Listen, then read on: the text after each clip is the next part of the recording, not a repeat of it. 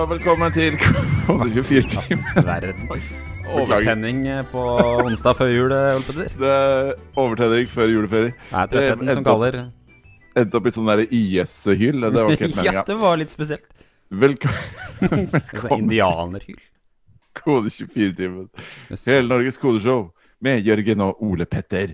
Og i dag også en tredjemann, for vi har storfint besøk av Malte Loller-Andersen, som er, ifølge ikke Wikipedia, det er å ta i, men LinkedIn, så er han tech-lead og senior machine learning engineer at Knowit. Men han er altså en ekspert på kunstig intelligens og maskinlæring, og vi skal snakke litt om hvorfor man skal lære seg den slags, hva man kan gjøre med den slags, og hvorfor man kanskje, eller kanskje ikke, trenger å være redd for at Skynet og Terminators kommer til å ta over hele verden. Tror du at hvis noen ringer og spør om de kan noe der, så sier de I know it? Det kan du spørre han om når vi slipper han inn fra lobbyen. Det gleder jeg meg til du skal spørre om. Men før vi slipper han inn, så er jeg pent nødt til å snakke fort med trekkspillmusikk, fordi vi har jo en sponsor, og det er klikk.com. De forteller følgende. Internasjonale skyleverandører tar ofte backup av europeiske kunder sine data i USA. Problemet oppstår når dataen din ikke lenger er beskyttet grunnet lokale lovverk i landene hvor dataen din er lagret. Du risikerer at myndigheter og andre virksomheter får tilgang på din data uten at du vet det. Som kunde av klikk.com skal du ikke trenge å bekymre deg over at dataen din lekkes. Datagovernance samt fleksible og sikre serverløsninger er DNA til klikk.com. Få serverkredits verdt 1000 kroner og test dem gratis. Ta kontroll over dataen din med klikk i dag. Benchmarks gjort med Amazon og Azure viser at klikk.com leverer 46% bedre ytelse til 1/3 av prisen, og de har i tillegg ingen krav til bindingstid eller minimumsbeløp. Gå til klikk.com/kode24 for å sette opp dine cloud-servere gratis. De beste jobbene, de finner du selvfølgelig på kode24.no/jobb. Og her skal du høre noen av de beste vi har å by på akkurat nå. Visma Consulting søker en haug med folk nå. De søker en teknisk arkitekt, en Java-utvikler og en .NET-utvikler. Og de tilbyr blant annet en mulighet til å være med å digitalisere Norge gjennom spennende og samfunnsnyttige prosjekter, familievennlig profil med stort fokus på work-life balance, Visma Consultant Academy med kurs og skreddersydd karriereutvikling. Høres det kult ut? Ja, da bør du ta kontakt med Visma Consulting. Avarn Security søker systemintegrator for sikkerhetsanlegg. De søker deg som vil jobbe med å sikre Norges mest spennende bedrifter, så spennende at de ikke kan si hvem det er. Avarn Security-teknikk er en av landets ledende leverandører av tekniske sikkerhetsløsninger. Så vil du jobbe med den slags, bør du ta kontakt med Avarn Security. Og til slutt så har jeg blitt bedt av selgeren vår om å lese opp følgende beskjed. En av Avantgarde Search sine fintech-kunder ekspanderer raskt internasjonalt, men de mangler noe viktig, en dyktig frontend-utvikler. De har mange flater, de har innsett at de må forbedre. Er du den som kan hjelpe dem videre? Her får du ansvaret for de ekstremt viktige websidene deres og andre kundeflater. De samarbeider tett med Google og Facebook, så her kommer du inn i et tungt fagmiljø du kan spare med. Vil du vite mer? Da må du ringe Lotte i Avantgarde Search på telefon. Da må du notere ned 46 77 35 73, eller kontakt henne på mail lotte@avantgardesearch.no. Flotte navn på et firma. Avantgarde. Hva betyr... Ja, ikke sant? Avantgarde. Nei, apropos Avantgarde, kanskje vi skal slippe inn vår flotte gjest fra vår Avantgarde-lobby. Ja, det kan jeg jo se om jeg kan bidra med. Jeg da... Vi har jo han inn her, kan vi se. Håper det, du er jo administratoren på dette Zoom-møtet. Jeg skal slekke den inn. Da tar vi inn Malte. Gjør det. Stakkars Malte. Stakkars. Hallo! Der er du. Hallo. Velkommen til oss, Malte Loller-Andersen. Takk for det. Det er et ganske unikt navn du har. Ja, jeg hører det litt. Jeg er jo heldansk, egentlig. Det er dansk, ja. Dansk. Så født i Danmark, men har vokst opp da for det meste i Norge. Så det uttales egentlig Malte? Malte Loller-Andersen. Ja. Oh, wow. Så flott du sa det. Skulle tro du kunne dansk. Ja, skulle tro det. Nei, men tusen hjertelig takk for at du er med oss her i dag. Du skal prøve å forklare to idioter hva som er greia med maskinlæring og kunstig intelligens. Men før vi gjør det, så må vi lære litt om deg. Hvordan var det du endte opp i utvikleryrket, eller datafaget? Ja, godt spørsmål. Har jo alltid likt PC-er helt siden jeg var liten da. Ja. Og så søkte jeg meg inn på linja på NTNU som heter ingeniørvitenskap og IKT. Som er litt sånn mekanikk og litt sånn data da. Og så fant jeg ut at jeg liker egentlig data mye mer. Ja. Og da bytte jeg over til datateknologi. Og så fikk jeg da tatt masteren min der da. Ja. Med fokus på kunstig intelligens. Og det var ikke noe spesiell grunn til det, bare kom ganske naturlig, veldig interessert i det som skjedde der, og de tingene man kan gjøre med AI da. En naturlig tiltrekning til kunstig intelligens, det Naturlig tiltrekning til kunstig intelligens, det var en fin måte å si det. skjønner. Så du studerte rett og slett AI på NTNU, for det kunne man det kunne kanskje ikke Jørgen for eksempel. Hvor lenge er det siden forresten, bare så vi har spurt om det? Da gikk jeg ut i 2017, Ja. så da begynte jeg på AI-linjen i 2014, om jeg ikke husker feil. Ja.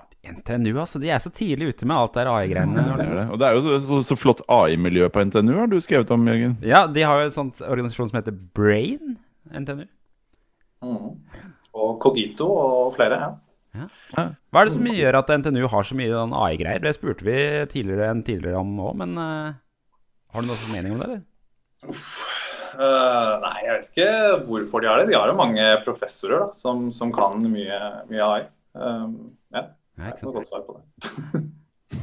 Men hva er det som er jeg leste opp før du slapp ut av lobbyen din hva det står på LinkedIn, men hva er det som er jobben din i dag? I dag, så akkurat nå, så sitter jeg på 2 forskjellige prosjekter. Jeg er konsulent, Node ObjectNet. Sitter da som utvikler hos Riksantikvaren. Og så sitter jeg på Sizer, som er et anbefalingssystem. Hos Det er jo virkelig Riksantikvaren, du? Hva gjør du hos Riksantikvaren? Og i Riksantikvaren så har vi data som skal vises fram i en frontend, så det er en mye mer full-stack utviklerrolle. Jeg skjønner. Men du er utvikler, du koder i daglig virke, eller er det mer strategi og sånn? Eller? Nei, jeg er koder som til vanlig, ja. Ja, så bra. Så, ja. Så bra. Vi skal komme litt tilbake til hva du faktisk kanskje koder i det daglige, men vi tenkte først at vi burde få litt orden i alle begrepene rundt dette vi skal snakke om. Vi kan kanskje starte med maskinlæring. Hva er din forklaring til en 5-åring-forklaring av hva maskinlæring er? Jo, maskinlæring. Jeg liker, hvis jeg skal forklare det til folk som ikke helt vet, så liker jeg egentlig å begynne med hva kunstig intelligens er. Fordi det er liksom det bredeste begrepet da. Ja. AI, eller kunstig intelligens på norsk. Og kunstig intelligens er egentlig bare å få maskinen til å gjøre noe som vi mennesker synes er intelligent da. Det kan være hva som helst. Lese en setning, finne et eller annet i et bilde, whatever. Men maskinlæring har 2 ting, så maskinlæring er en underdel av AI da, og har 2 ting som er litt mer innsnevret enn AI, og det er at man bruker data til å trene opp, og det betyr igjen da at alle disse maskinlæringsalgoritmene, de er ikke spesifikt programmert til å bare løse et problem, men basert på dataen de gir dem, så kan du på en måte løse i gåsetegn her hva som helst. Så maskinlæring er noe man gjør for å skape kunstig intelligens? Ja, det er en måte man kan formulere det på. Så bra. Men fordi jeg merker at jeg, som ikke er helt stødig på det her, må alltid si kunstig intelligens og maskinlæring. At jeg må alltid si de 2 tingene sammen, for jeg har opplevd et par ganger at folk sier dette har ingenting med kunstig intelligens å gjøre, dette er maskinlæring. Ja, jeg vil jo si at jeg personlig i hvert fall er kanskje litt uenig i det. For kunstig intelligens er jo det bredeste, den mest generelle termen. Men, ja, riktig. Du får ikke kunstig intelligens uten maskinlæring, og du bruker ikke maskinlæring til noe annet enn kunstig intelligens, eller? Ja, den siste setningen var riktig i hvert fall, men den første var nok. For det du egentlig sier, det at liksom kunstig intelligens, hvis jeg lager et skjema hvor jeg skriver inn bla bla, og så svarer maskinen hei, så det på en måte kunstig intelligens da, uten at jeg nødvendigvis har drevet med maskinlæring, eller? Ja, det er jo altså Alan Turing lagde jo testen sin for å finne ut om et system var intelligent eller ikke, så hvis du passerer den testen, så har du da et intelligent system da, på en måte. Ikke sant? Men finnes det flere veier til kunstig intelligens enn gjennom maskinlæring? Ja da, absolutt. Absolutt. Søkebasert og alt mulig annet, ja da. Ja, riktig. Shit. Ja, da blir det straks mer komplisert, ja. Hva med nevrale nettverk? Det er også et begrep vi hører mye brukt. Hva det for noe? Neuralnettverk, det en maskinlæringsalgoritme. Så det også den som har gitt de beste resultatene de siste 7-8 årene. Og derfor så snakker man masse om neurale nettverk da, og deep learning. Dyp læring. Ja, dyp læring, ja. Ja, hva det da? Ja, dyp læring, det vil si at man klarer å få flere abstraksjoner ut av dataen, da, at man har flere lag man ser på dataen, og så i flere lag så klarer man da å prøve å predikere det man skal da.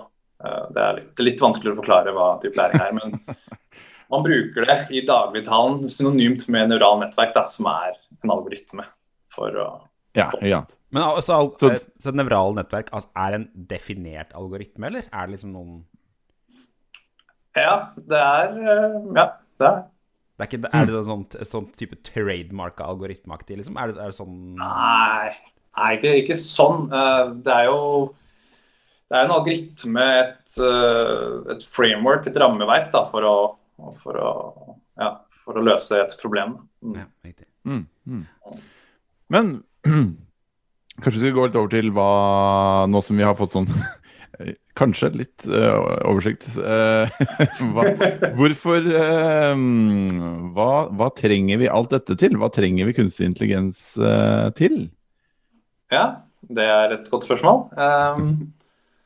Det finnes jo masse bruksområder for kunstig intelligens. For eksempel til å finne ut hva som finnes i bilder. For eksempel til å lage en chatbot. Speech recognition, anbefalingssystemer, OCR, altså hente ut informasjon fra bilder, om det så tekst eller hva det Ja, det finnes mange bruksområder til det. Og hva bruker du det til i praksis? Er det kunstig intelligens involvert i det prosjektet du sitter på hos Nasjonalbiblioteket, for eksempel? Nei, der det ikke kunstig intelligens ennå i hvert fall. Riksantikvaren, Ole Petter. Riksantikvaren, unnskyld. Ja. Men det andre prosjektet du hadde, hva det var for en? Ja, Sizer. Da prøver vi å anbefale størrelser på klær når du gjør online shopping. Og der bruker vi maskinlæring.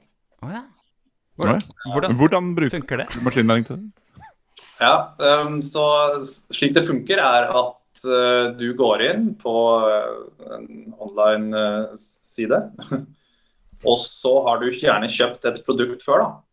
Akkurat nå så fokuserer vi mer på sko, slik at hvis du har kjøpt en skostørrelse 43 i Adidas, så kan du da gå inn for eksempel på en Nike-sko, og så kan du få det som maskinlæringsalgoritmene da tror din størrelse til den skoen da.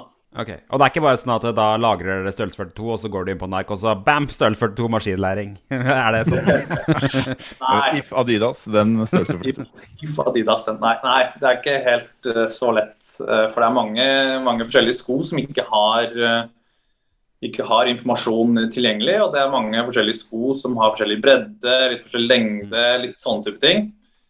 Så man prøver jo da å se hvilke skostørrelser andre har kjøpt, som også har kjøpt for eksempel en størrelse 43 i Nike. Nike, og prøver da å lage et system da, som da kan riktig gi deg skostørrelsene dine. Så med en gang jeg hører dette her, så tenker jeg sånn, dette her høres som masse if, else nedover. Du kan lage et helt vilt if-else-system, kanskje. Men jeg tror det ville tatt veldig lang tid. Og ville blitt veldig rotete. Det er liksom ikke, det er på en måte ikke helt farbar den veien da. Nei, ikke sant? Ja, det er spennende. Men sånn som i den, for det er fint å snakke om et helt konkret prosjekt da. Hva er det som er dataen som maskinlæringsalgoritmene jobber med i den skosystemet egentlig? I skosystemet så er det rett og slett bare, jeg vet ikke helt hvor mye jeg får lov til å si, men jeg kan si at det er i hvert fall basert på transaksjonshistorier da, til masse forskjellige brukere av den nettsiden. Ok, så dere har ikke dimensjoner på skoene liksom? Nei, vi har ingen informasjon om faktisk hvordan skoen ser ut, eller hvor lang lengden er og sånn, men vi har bare transaksjonshistorier til brukerne. Men da må kunne rapportere om de er fornøyd med skoen eller ikke da? Det er det som er liksom suksess eller failure-kriterier liksom, er det? Ja, det og litt om de blir returnert og sånn, for det er jo det man skal prøve å få ned. Det er versjon 2.0 du snakker om nå, Petter. Ja, sånn, ja. Ja, men jeg bare, fordi er det ikke et konsept innen maskinlæring at maskinen må vite om man har klart det eller ikke? Altså at han skal strekke seg etter noe som gir noen slags form for poeng, ikke sant? Jo, det finnes, så inni maskinlæringen så finnes det tre typer av maskinlæring. Og det du snakker om nå, det er jo da det man kaller supervised learning. Det er at man har et datasett, og så har man da svaret på det du skal trene opp. Altså for eksempel, hvis du tar et litt enklere eksempel, et bileksempel, enn skostørrelsen her. Så la oss si du har bil, så har du at dette er en Audi, og den har kjørt 100 000 kilometer, og den koster så mye penger. Og så har du en annen bil, en Toyota, som har kjørt 0 kilometer, den har vært så mye da. Da har du fasiten, og da kan du måle om du har, når du da trener opp et nevralt nettverk for eksempel, så kan du da måle om du har, hvor mye riktig du har, og hvor mye feil du har da. Kjører det systemet her i sanntid hele tiden, eller? Det kjører i samtid, det. Det heter Sizer. Kjører på Junkbox, er det nettsiden heter, tror jeg. Så, men skostørrelser, ikke sant? For det er jo et godt eksempel på noe jeg ikke hadde tenkt på som et bruksområde for AI. Tror du det er mer bruk av kunstig intelligens enn hva folk tror? Altså, at det er mer utbredt enn folk tror? Det er et godt spørsmål. Jeg tror at det i hvert fall kommer mer fremover da. Ja. Men kanskje ikke at det er så mye per i dag, men om 2-3 år så tror jeg det blir mer og mer brukt. Hvor er det du tenker at det kommer til å bli brukt? Altså, nå ser jeg jo at liksom, nettbutikk og størrelser er en sånn åpenbar kandidat da. Ja, det er en åpenbar kandidat. Jeg kan fortelle litt om andre prosjekter jeg jobber på da, bare for å gi en idé. For eksempel automatisk innvilgelse eller avslag på parkeringsgebyr. Du har fått et parkeringsgebyr et eller annet sted, og så er du ikke fornøyd med den, og så kan du da bare automatisk avslå den klagen da, som eventuelt kommer inn fra de som ikke er fornøyd.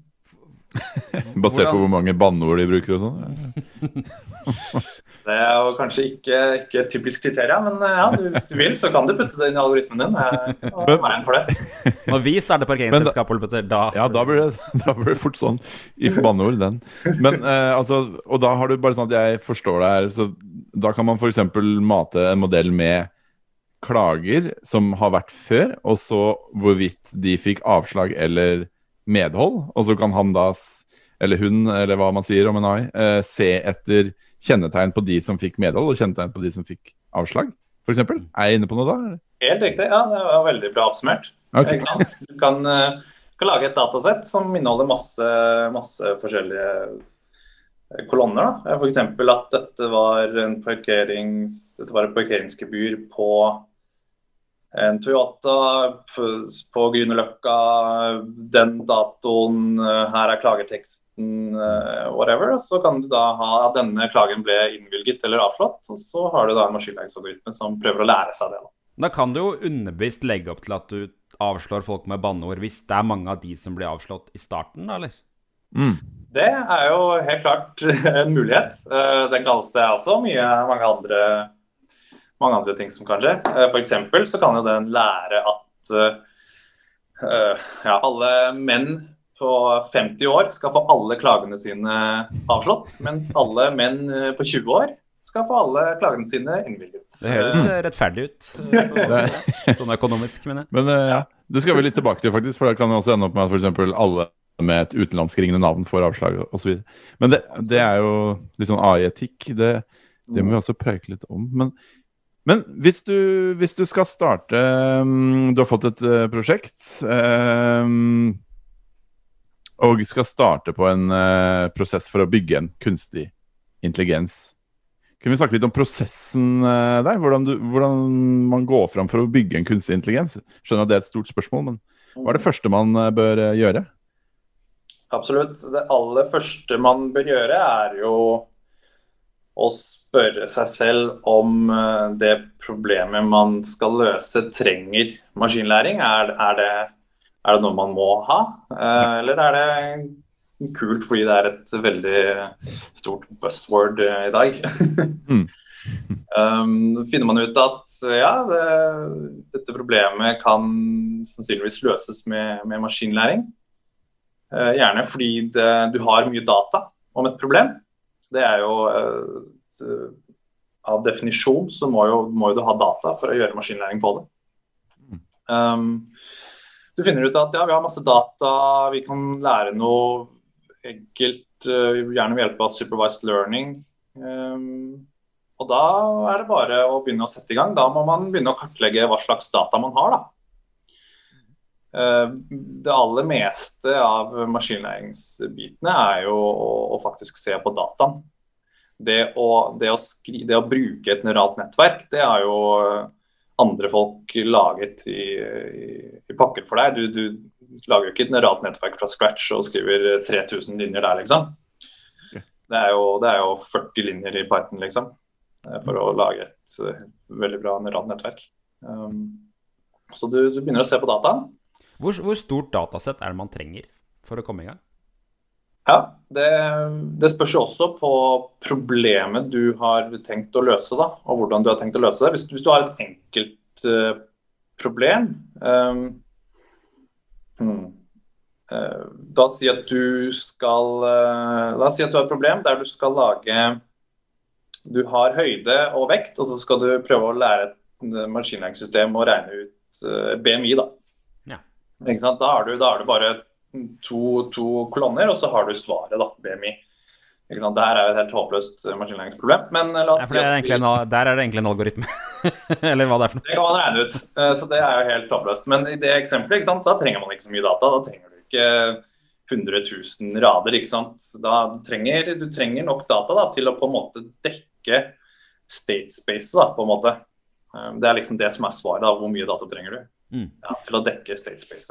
Men det sånn da at dere kan si til en kunde, nei, vet du hva, vi må la det systemet surre og gå i et år til, sånn at vi vet hva vi har i bra data? Absolutt, det har skjedd for det, altså. For eksempel på det parkeringsgebyrproblemet som jeg har snakket om.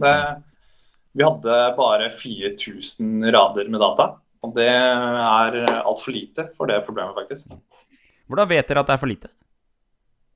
Man ser det på resultatene, og så ser du for eksempel på antall, på hvor mye, ikke sant, hvor mye av staten du må dekke da. Det var liksom ikke, du har ikke dekket alle typer kombinasjoner som dataen din kan inneholde da. Nei, det. Ikke det at du må dekke absolutt alt, men du må i hvert fall dekke en del da. Og hvor stor den delen det jo veldig spørsmål. Veldig godt spørsmål. Hva slags arbeidsverktøy helt konkret er det du sitter og jobber i når du jobber med det her, egentlig? Det aller vanligste, som 90+% bruker, det er Python. Ja. Det er rett og slett Python, og så har Google laget et veldig bra rammeverk for deep learning og neurale nettverk som heter TensorFlow. Og inne i TensorFlow igjen så har du Keras, som er en abstraksjon, som er da abstraksjons opp på TensorFlow, så det er veldig enkelt å bruke da. Man trenger ikke mye kunnskap for å sette opp noe sånt. Men er TensorFlow et bibliotek som du importerer inn i Python-skripta dine, eller er det noe helt annet? Nei, det er det. Okay. Hvordan er det TensorFlow funker da? Lager du på en måte så små algoritmer inni TensorFlow, og så gir TensorFlow data? Hvordan er det? Jeg skjønner ikke helt hvordan... Ja, så la oss si at du har et datasett. Du har preprosessert dataen, og den er nå klar til å bli puttet inn i et neuralt nettverk. Da skriver du, altså da er det i enkle caser i hvert fall, så enkelt å skrive altså TensorFlow input layer, altså du har forskjellige lag da, som jeg så vidt var inne på i sted av et neuralt nettverk, så putter du data inn i det første laget, så har du bare TensorFlow.addLayer, TensorFlow.addLayer, TensorFlow.addLayer, liksom, tre sånne, så har du 3 lag, og så gir den da ut en prediksjon på det problemet du prøver å løse da. Så du har data som du bare putter inn i TensorFlow, og så gir den deg ut da. Ja, det er det jeg ikke helt skjønner, altså sånn, hvordan definerer du problemet du vil løse? Altså, la oss si at jeg vil ha skostørrelse på denne, basert på at han har valgt 24 der, eller 42 der da. Den problemstillingen, går den inn i TensorFlow? Ja da, absolutt. Det er veldig spesifikt spørsmål, men vi kan gå vekk fra det skostørrelse, fordi det er litt for komplisert, men hvis du har BMI-eksemplet da, så putter du inn høyde og vekt, og så gjør den noen kalkulasjoner, og så gir den da ut et tall da. Ja. Det burde være i hvert fall ganske nært BMI-en. Jeg skjønner. Okay. Og hvor er det du, helt konkret, hvor er det du har all denne dataen? Er det en Excel-fil, eller er det en database som ligger et sted, eller? Ja, det spørs jo hvor mye data du har da. Gjerne når man begynner ut, så har man jo da gjerne en fil. Men det er jo klart at hvis du får flere 100 000 rader, så er jo det kanskje litt kronglete. Så da lagrer man det ofte i databaser og batch-trener et neuralt nettverk. Da. Du putter inn, for eksempel, henter ut 128 rader, putter det inn i et neuralt nettverk, og så tar du neste 128, og så putter du det videre igjen. Og så står den der og kjører da. Ok, men så bare så jeg forstår, du har et sted hvor du kanskje har liksom en skydatabase da.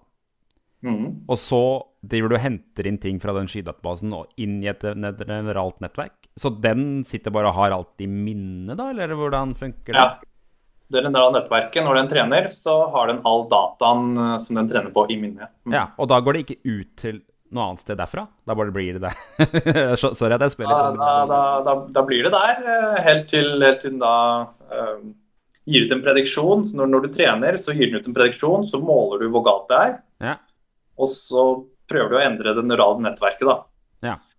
Og så når den har brukt den dataen, så kaster den vekk den dataen, og så henter den inn ny data da. Er ikke selve definisjonen på kunstig intelligens at han selv skal drive og endre seg for å lære seg det selv, eller noe sånt?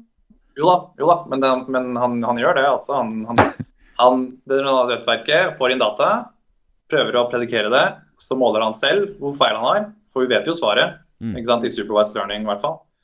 Og så kan han da endre seg selv litt, bare bitte litt, og så kommer det inn mer data, og så itererer den da mange ganger. Så nå blir jeg veldig dum igjen her, men når du lager en applikasjon i TensorFlow og Python da lar du den stå og kjøre på en server til evig tid i og for seg da, og så står den bare og lærer og blir smartere hele tiden? Er det sånn å forstå? Ja, hvis du har nok data, så kan den jo stå i evig tid da. Men på et punkt så vil den jo gjerne konvergere mot et svar, da. Og da stopper man jo treningen da, når man ser at ok, nå blir den ikke noe bedre, nå har vi trent den på all dataen 40 ganger, og den har liksom konvergert litt da. Da er det ikke noe vits å trene med. Men dette TensorFlow-systemet, det er det du bruker selv, eller? Ja, TensorFlow er vel... Jeg bruker det, og det er vel det vanligste å bruke, men det finnes jo andre alternativer. Ja. Det finnes PyTorch, Theano, og så videre, og så videre. Ja, for det er de tre vi hører om. Sorry, Peter. Ja, det jeg tenkte bare å spørre om var fordi, det er dumme spørsmål, men det er derfor vi er her. Altså, TensorFlow, er det bare et bibliotek? Eller er det også et sett av tjenester for å for eksempel kjøre... Er det hosting for å kjøre, eller en server for å kjøre disse tingene og lagre dataen på sånn også, eller? Ja, det er det også, tror jeg. Det har ikke jeg brukt selv. Da har vi mer brukt skyleverandører, der vi har hostet dataen vår selv, og satt opp egne servere med GPU-er. Du trener litt kjappere på GPU-er med maskinlæring. Okay. Ja, og så trener vi selv, da. Ja, GPU-er som i grafikkort. Ja, som i grafikkort, fordi de bruker matriser til å regne ut, så de regner ut mange på samme tid, og det er litt av det neuralnettverk også trenger da. Trenger sånn matriseregning. Jeg skjønner. Så det er stort sett TensorFlow vi hører om, og så er det PyTorch, som du sier. Hva er forskjellen på de to da? PyTorch er jeg litt usikker på, jeg har aldri brukt det selv. Nei. Og så er det et eller annet som heter scikit-learn, hører vi også om av og til. Scikit-learn er også veldig vanlig. Scikit-learn inneholder jo da stort sett alle andre maskinlæringsalgoritmer enn neuralnettverk. Ja. Så der kan man for eksempel få SVM-er, ikke sant? Hvis du har lyst til å bruke en support vector-maskin som bare er en annen algoritme. Så kan man bare skrive scikit-learn.svm, dataen er her, og dette er kolonnen du skal prøve å predikere, og så er det liksom, da er det den. Jeg synes, når du forklarer det, så høres alt så lett ut. Er det så lett, eller er det her ting man bruker årevis på å lære seg?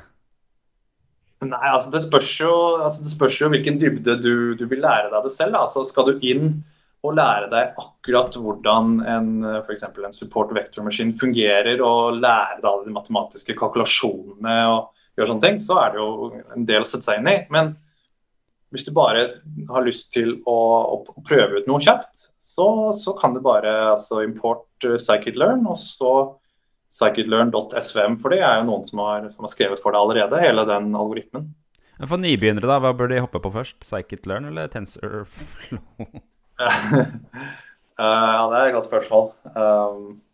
Det er mye mer hype å starte på neuralnettverk, men det er kanskje også litt mer å sette seg inn i der, da, for der må du kanskje vite litt mer om hvordan et neuralt nettverk fungerer. Da. Men hva er egentlig sluttproduktet når du har funnet dataen din, du har laget en kunstig intelligens som har trent masse gjennom TensorFlow, og så har du funnet ut da, at hvis man har kjøpt de og de skoene, så burde du kjøpe de og de skoene. Og det er jo et slags endgame for en sånn kunstig intelligens på en måte, men får du da ut en algoritme som du kan bruke i all tid fremover, eller hva er liksom sluttproduktet egentlig? Dette her må jo bli til et API på en eller annen slags måte. Ja, det man får da, det er at man får, i hvert fall i TensorFlow, så får man ut en fil, man får ut en modell, og denne modellen kan du da åpne opp i et annet Python-program for eksempel, og så kan man bare sende inn. Da må du sende inn dataen, en ny data da, nye rader med data som du har trent på, og så kan den da gi deg en prediksjon. Så du kan si at du har trent i BMI-eksempler for eksempel, så har du trent på vekt og høyde, og så er du ferdig med å trene, og så lagrer du den filen et eller annet sted, og så kan du lage et API da, som bare åpner opp den filen. Du putter inn for eksempel vekt 100 og høyde 200, og så vil den da bare gi tilbake et svar da. Jeg skjønner. Okay. Og den fila er noe kode som en algoritme av noe slag? Ja, den har jo lagret, spørs jo på hvilken algoritme du har brukt, men den har jo lagret da den informasjonen den trenger for å gjenskape den algoritmen da, med akkurat de parameterne som den har trent. Ja, jeg skjønner.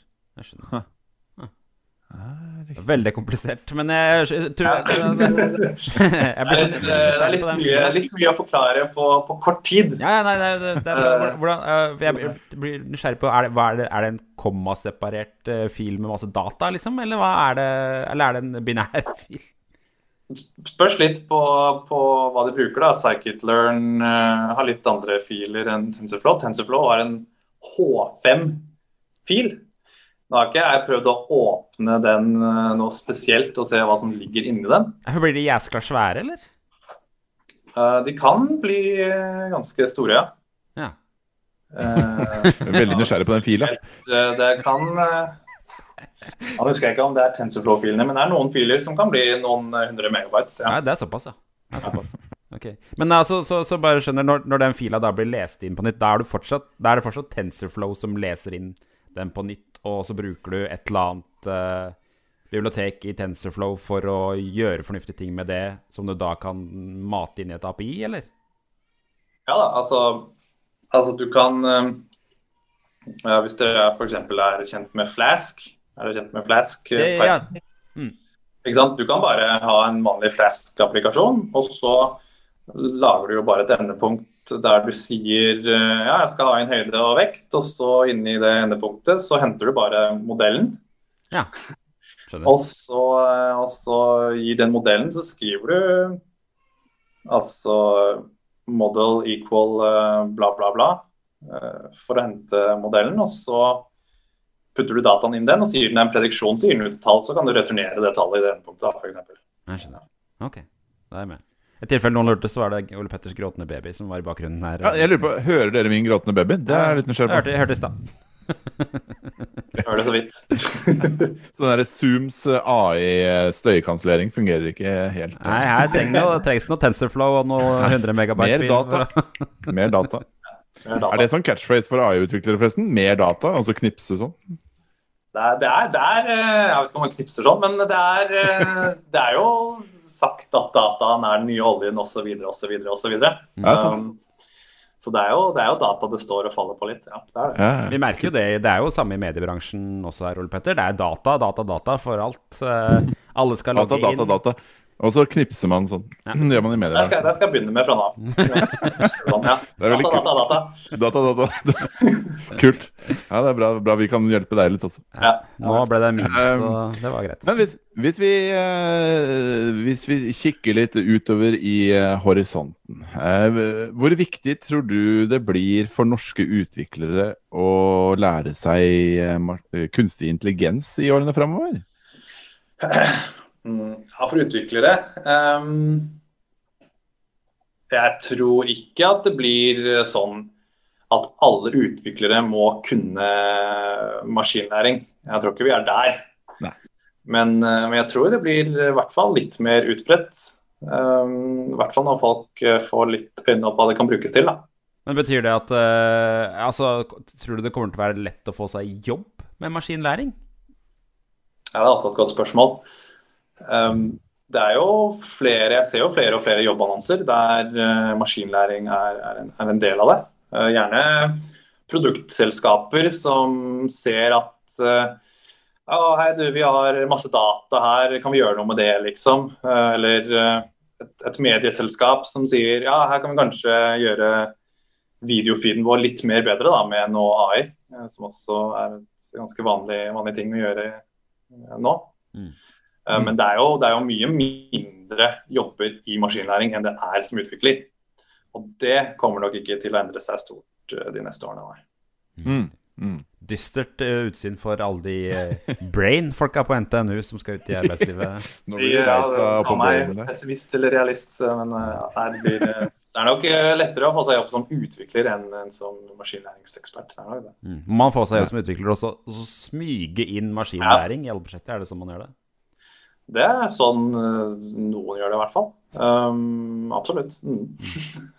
Ja, for selv du som herved er Norges store AI-ekspert, jobber jo tydeligvis ikke bare, ikke bare med AI, altså du jobber med andre ting også. Ja, jeg synes jo, jeg er en potet, så jeg synes jo mange forskjellige ting er interessant. Jeg synes det er interessant å kode litt backend, litt frontend. Så synes jeg også maskinlæring er veldig interessant da. Så Men er det sånn at du ofte må ha en liten sånn der skunkworks på gang med noe maskinlæring, og så etter noen måneder så må du kanskje ha en liten demonstrasjon av hva du kan gjøre, og så få det solgt inn, eller? Tja, nå er ikke jeg som driver så mye med salg og sånn her da.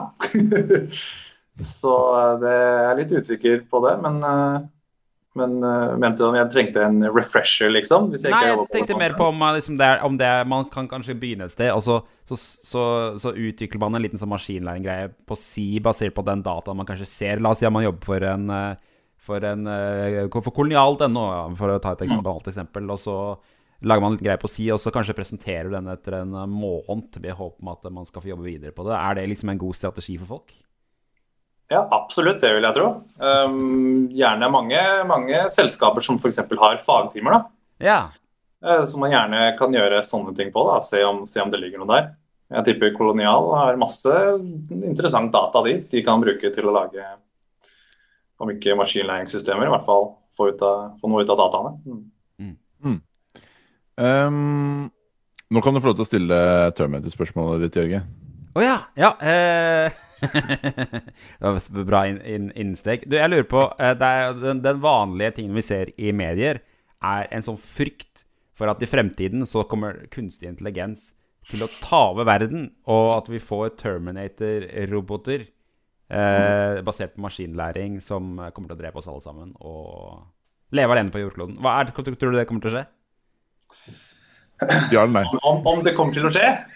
Ja, det kan godt hende, men om det kommer til å skje i nærmeste tid, det gjør det nok ikke. Så jeg kan berolige alle sammen om det. Det er ikke TensorFlow som kommer til å drive Skynet? Nei, det er et godt spørsmål om det i det hele tatt er en neuralnettverk som kommer til å gjøre det, men man er jo ganske langt unna en sånn AGI, en sånn Artificial General Intelligence. For de problemene maskinlæring løser i dag, det er jo veldig innsnevre oppgaver da. For eksempel regne ut BMI eller gi meg en skostørrelse. Det er ikke sånn at den samme intelligensen også kan skrive dikt og synge og spille sjakk og alt det greiene der. Så vi er ganske langt unna det da. Den der Turing-testen som du så vidt nevnte innledningsvis, som også da er at du skal kunne chatte med en chatbot i praksis da, uten å merke at det er en chatbot. Du skal tro at det er et menneske. Jeg synes jeg stadig ser overskrifter à la nå endelig har en bot bestått Turing-testen. Og så prøver jeg å finne den botten for å chatte med den selv, fordi jeg synes det høres spennende ut. Og så finner jeg det aldri, og så er det bare surr. Og jeg har chattet med en del botter i det siste i forbindelse med julegaveinnkjøp, og for meg er det en helt absurd tanke at en chattebot skal lure meg.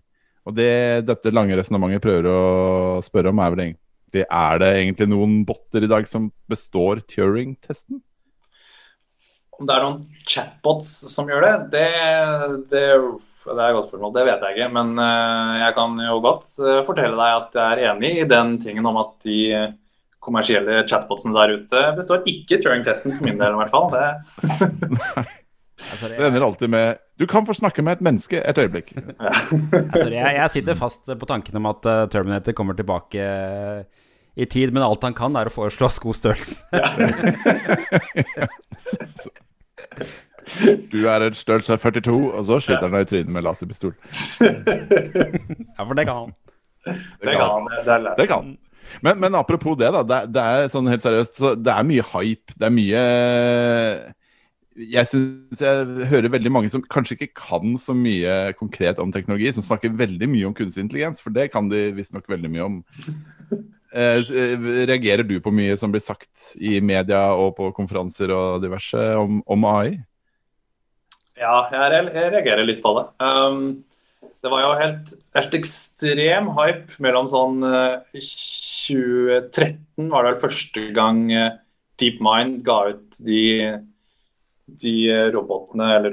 bottene som kunne spille Atari-spillene til et sånn supermenneskelig nivå. Da startet hypen virkelig, og så eller vart, den jo der ennå, men spesielt til sånn 2018-2019 da, og da har det kanskje dabba litt av de siste halvannet årene. Det var jo ganske gode resultater de fikk da, men det jo klart, det jo på et litt snevert område ennå, og når du jobber med disse tingene, så ser du litt hvor dumme de også da. Så ja, Elon Musk sa jo, jeg tror det var i 2018, så sa han at Tesla skulle ha selvkjørende biler på veien i 2019. Og jeg venter jo fremdeles på det da, for å si det sånn. Ja, men akkurat selvkjørende biler jo for så vidt verdt å snakke bitte litt om da. Tror du det en god idé med selvkjørende biler i nærmeste fremtid, eller?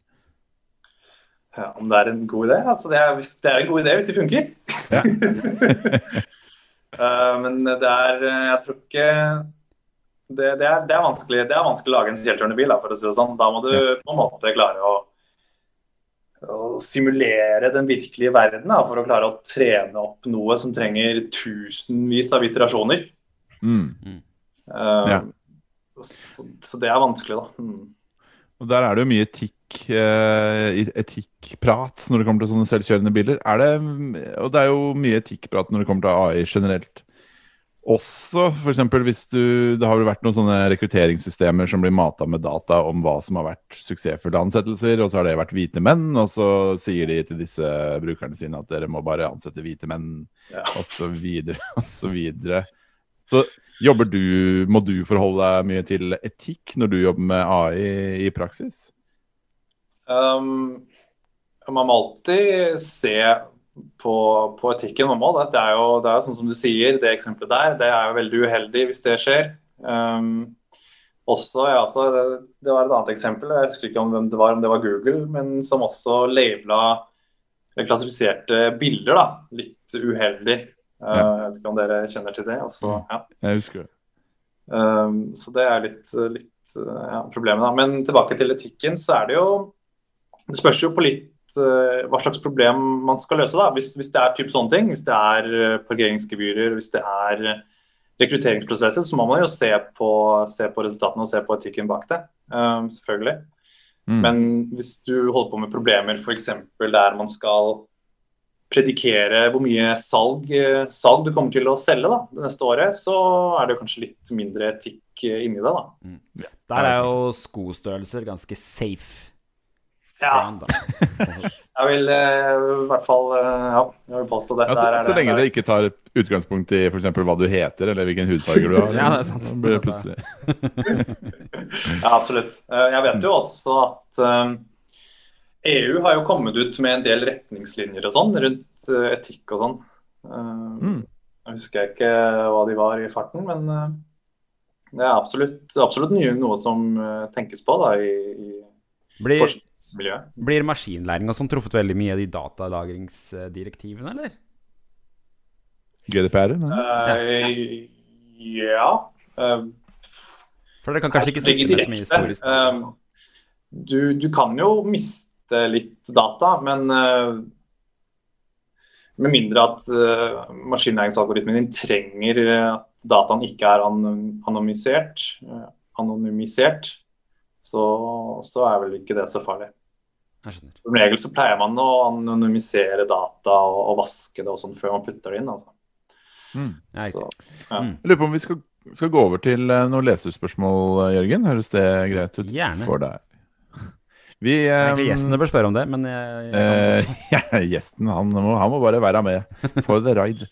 Vi tenkte å starte med et spørsmål fra vår venn Maximilian Øystad Lloyd, som spør hvor ville han startet med maskinlæring hvis man i all hovedsak en webutvikler og ikke kan så mye om matte? Ja. Det noen sånn go-to-ressurs for å lære seg det grunnleggende? Eller? Må man kunne mye matte? Ja, det neste spørsmål. Ja, hvis vi ikke kan så mye matte, altså man må kunne litt, det litt sånn basert på hvor mye du har lyst til å lære, hva det du har lyst til å gjøre. Har du lyst til å bare holde på med hobbyprosjekter og prøve deg fram, så trenger du ikke lære så mye. Men hvis du kanskje vil være maskinlæringsekspert og har lyst til å forske på det og sånne type ting, så det jo klart man må sette seg ganske hardt inn i det. Men det finnes jo, altså det navnet der, var det han dere hadde for et par uker siden? Ja, ung utvikler. Ja, fordi han er jo utvikler og hadde ikke noe universitetserfaring, stemmer det? Ja, det jo litt sånn, ikke sant, at det litt sånn samme som utvikling med maskinlæring, at man kan helt klart lære det av seg selv uten å liksom ha noen peiling på det nå, fordi det ligger så mye på nettet, ikke sant? Man kan lære utvikling, man kan lære maskinlæring, så det bare å finne et sted som har tutorials, altså Kaggle, Medium, Towards Data Science, sånne type ting da. Å finne seg noen tutorials der jo et godt sted å starte da. Det TensorFlow helt konkret man kanskje burde for eksempel starte med, eller? TensorFlow jo en liten del av maskinlæring. Så jeg ville kanskje starta litt mer med å se på hva data for noe, og hva man kan gjøre med data, hvordan man burde prosessere det litt sånn data science-aktig. Ja, for man kan gjøre litt maskinlæring uten noen av de rammeverkene nå, eller? Bare ved å ha et datasett og... Nei, men det ganske essensielt at du har data, at det riktig satt opp da, før du putter inn i maskinlæringsalgoritme. Jeg skjønner. Ja, så... Hvor avansert matte det vi snakker om? Det 3MX, eller det universitets... Nei, også universitetsmatte holder for min del. Spørs jo litt hva du skal da igjen. Skal du forske på det, så det jo klart du må sette deg skikkelig inn i det. Universitetsmatte holder? Det holder. Spesielt statistikk da. Ja, riktig. Matriseregning. Jeg tok grunnkursstatistikk på universitetet, så regner jeg med at jeg hadde statistikk i det ene året jeg studerte psykologi, faktisk. Så bra. Endelig får jeg bruk for det. Da kan vi bli maskinlærere. Iver Jordal skriver på Kode24-klubben: Hva skal til for å stoppe pandemien av middelmådige AI-stokkfotos, for eksempel bilder av en robotarm som trykker på en tast på et tastatur? Som jeg tror var en slags spøk. Men neste spørsmål også: hva greia med JAX, og hvorfor foretrekker noen det over PyTorch og TensorFlow? Kjenner du til JAX? JAX? JAX. Jeg har aldri hørt om. Det jo sannsynligvis ingen som foretrekker det over... Nei, da kan vi hoppe rett over til hans tredje spørsmål. Serverless en fornuftig vei å gå når man skal deploye maskinlæringsmodeller som skal skalere til mange brukere? Absolutt. Det kan være en veldig farbar vei å gå. Jeg var på et prosjekt hos Vy, der vi lagde prisoptimering. Og der brukte vi maskinlæring da. Og det gjorde vi på AWS, der jeg lagret masse data i S3 og i databaser, og brukte serverless med Python for å hente ut modeller og sånn, og så og trene.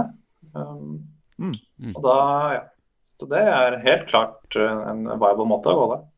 Når du sier trene, hvor lang tid tar en sånn treningsøkt, bare så jeg skjønner det? Det liksom bare noe swips, så det gått en treningsøkt, eller det liksom noe som står og surrer og går i et år? Ja, et år kanskje litt uvanlig, men det spørs på hvor mye data du har, hvilken algoritme du trener, men jeg vil si, altså, hvis du har et skikkelig stort neuralt nettverk, og du skal trene lenge og sånn, som for eksempel de store Google-nettene og sånn, så står det gjerne et par uker da. Såpass, ja. Men hvis du har litt mer sånn små data, når jeg trener hjemme på fritiden for eksempel, så det liksom mindre enn en dag. Og ute i prosjekter så det også ikke 2 uker da. Det går i dager eller eventuelt i timer da. Fordelen med å drive med maskinlæring at du kan si at du trener, og at du trener gjerne dager i uka. Den delen mest appellerende for min del, kjenner jeg. Endelig kan jeg si at jeg trener. Det 2 uker i trekk, ja. Neste spørsmål kommer fra Ole Krister Øverland. Dette har vi for så vidt snakket om, men hvor store Hvor store datasett kreves før AI-en begynner å lære noe? For eksempel, hvor mange bilder må til før den vil være i stand til å tyde hva det er? Men det var litt vanskelig å svare på, var det ikke det som egentlig var svaret på det?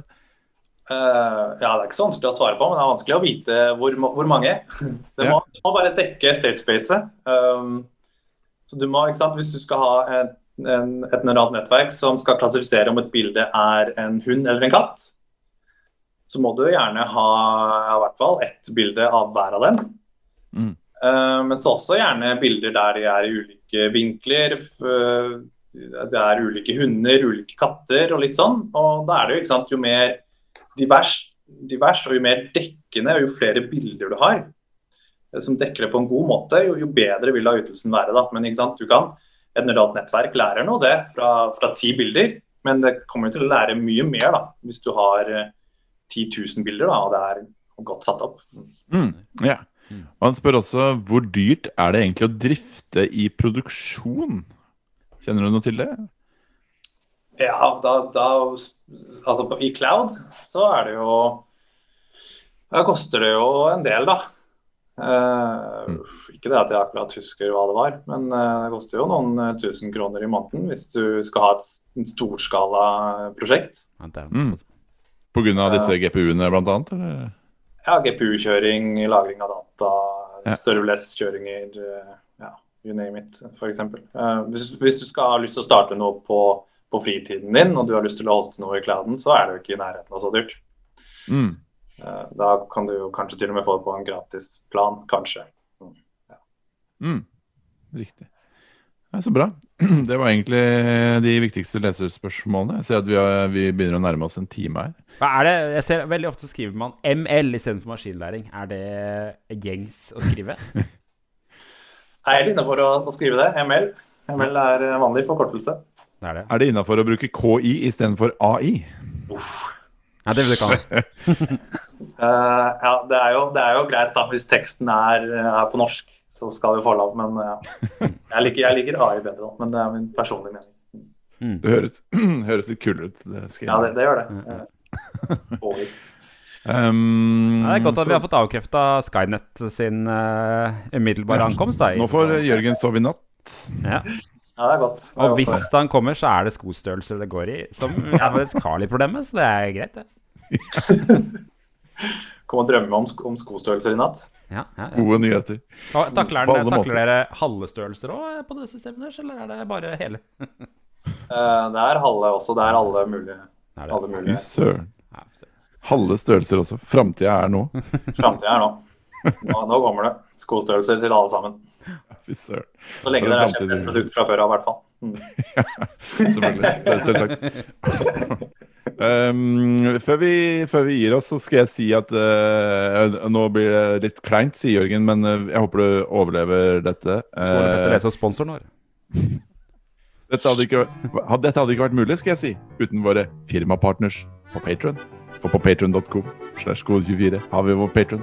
Så nå er dette mot bedrifter som vil støtte Kode24 og få litt oppmerksomhet i samme slengen. Og våre gullpartnere denne uka er Kodebyrået, som sier vi koder smarte nettsider, produkter og tjenester for folk med gode ideer.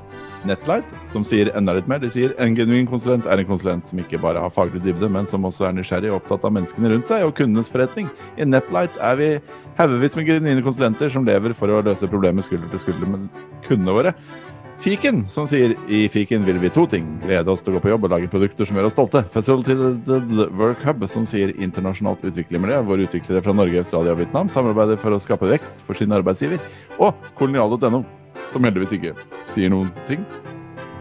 Og våre sølvpartnere denne uka er Shortcut, Capra Consulting, Kodemaker, Everyday, Bouvet, Stack, TrippelTex, Boitano, Sweat.no, Deploy, Waze, Enonic, Enso, SearchPlanet og Epinova. Tusen hjertelig takk. Det var ikke så kleint det, vel? Det gikk fint, det. Du var rask en gang. Jeg blir stadig raskere. Drømmen hadde vært at vi klarer å lære opp en eller annen slags kunstig intelligens til å gjøre dette for oss. Ja. Er det mye altså, stemmegreier i kunstig intelligens også? Hva tenker du på med stemme? Har du vært borti å lære opp noen til å prate? Altså en maskin til å prate? Jeg har aldri gjort det selv, men det er jo det altså Alexia og Google Home er basert på, helt klart. Ja, de bruker maskinlæring for å prate. Så det er det som er prosjektet vårt i juleferien, Petter. Det er å bruke TensorFlow og lære den opp til å lese opp sponsorene våre. Med sånn porsgrunnsdialekt. Det hadde vært best. Det gleder jeg meg til. Ja. Vet du hva, tusen hjertelig takk for at du ble med oss. Det var superinteressant. Jeg tror vi har blitt litt klokere, Jørgen, har vi ikke det? Jeg tror vi har blitt litt klokere, har vi blitt. Ja, jeg håper litt klokere, men også kanskje flere spørsmål til og med. Litt nysgjerrig, det er det vi har blitt. Det er jo ofte sånn, vi har åpnet opp et ormebord som var enda litt mer komplisert enn jeg trodde faktisk, så kanskje vi må møtes igjen en gang for å snakke enda mer. Tusen hjertelig takk for at du kom, og tusen hjertelig takk for at dere hørte på, og at dere så på. Nå er vi oppe i 21 samtidig seere på Facebook, allerede etter en time sending. Avslutte på toppen, som vi sier. Vi gir oss på toppen. Ja. Tusen hjertelig takk. Så snakkes vi neste uke i Kode 24-timen. Ha det bra. Ha det.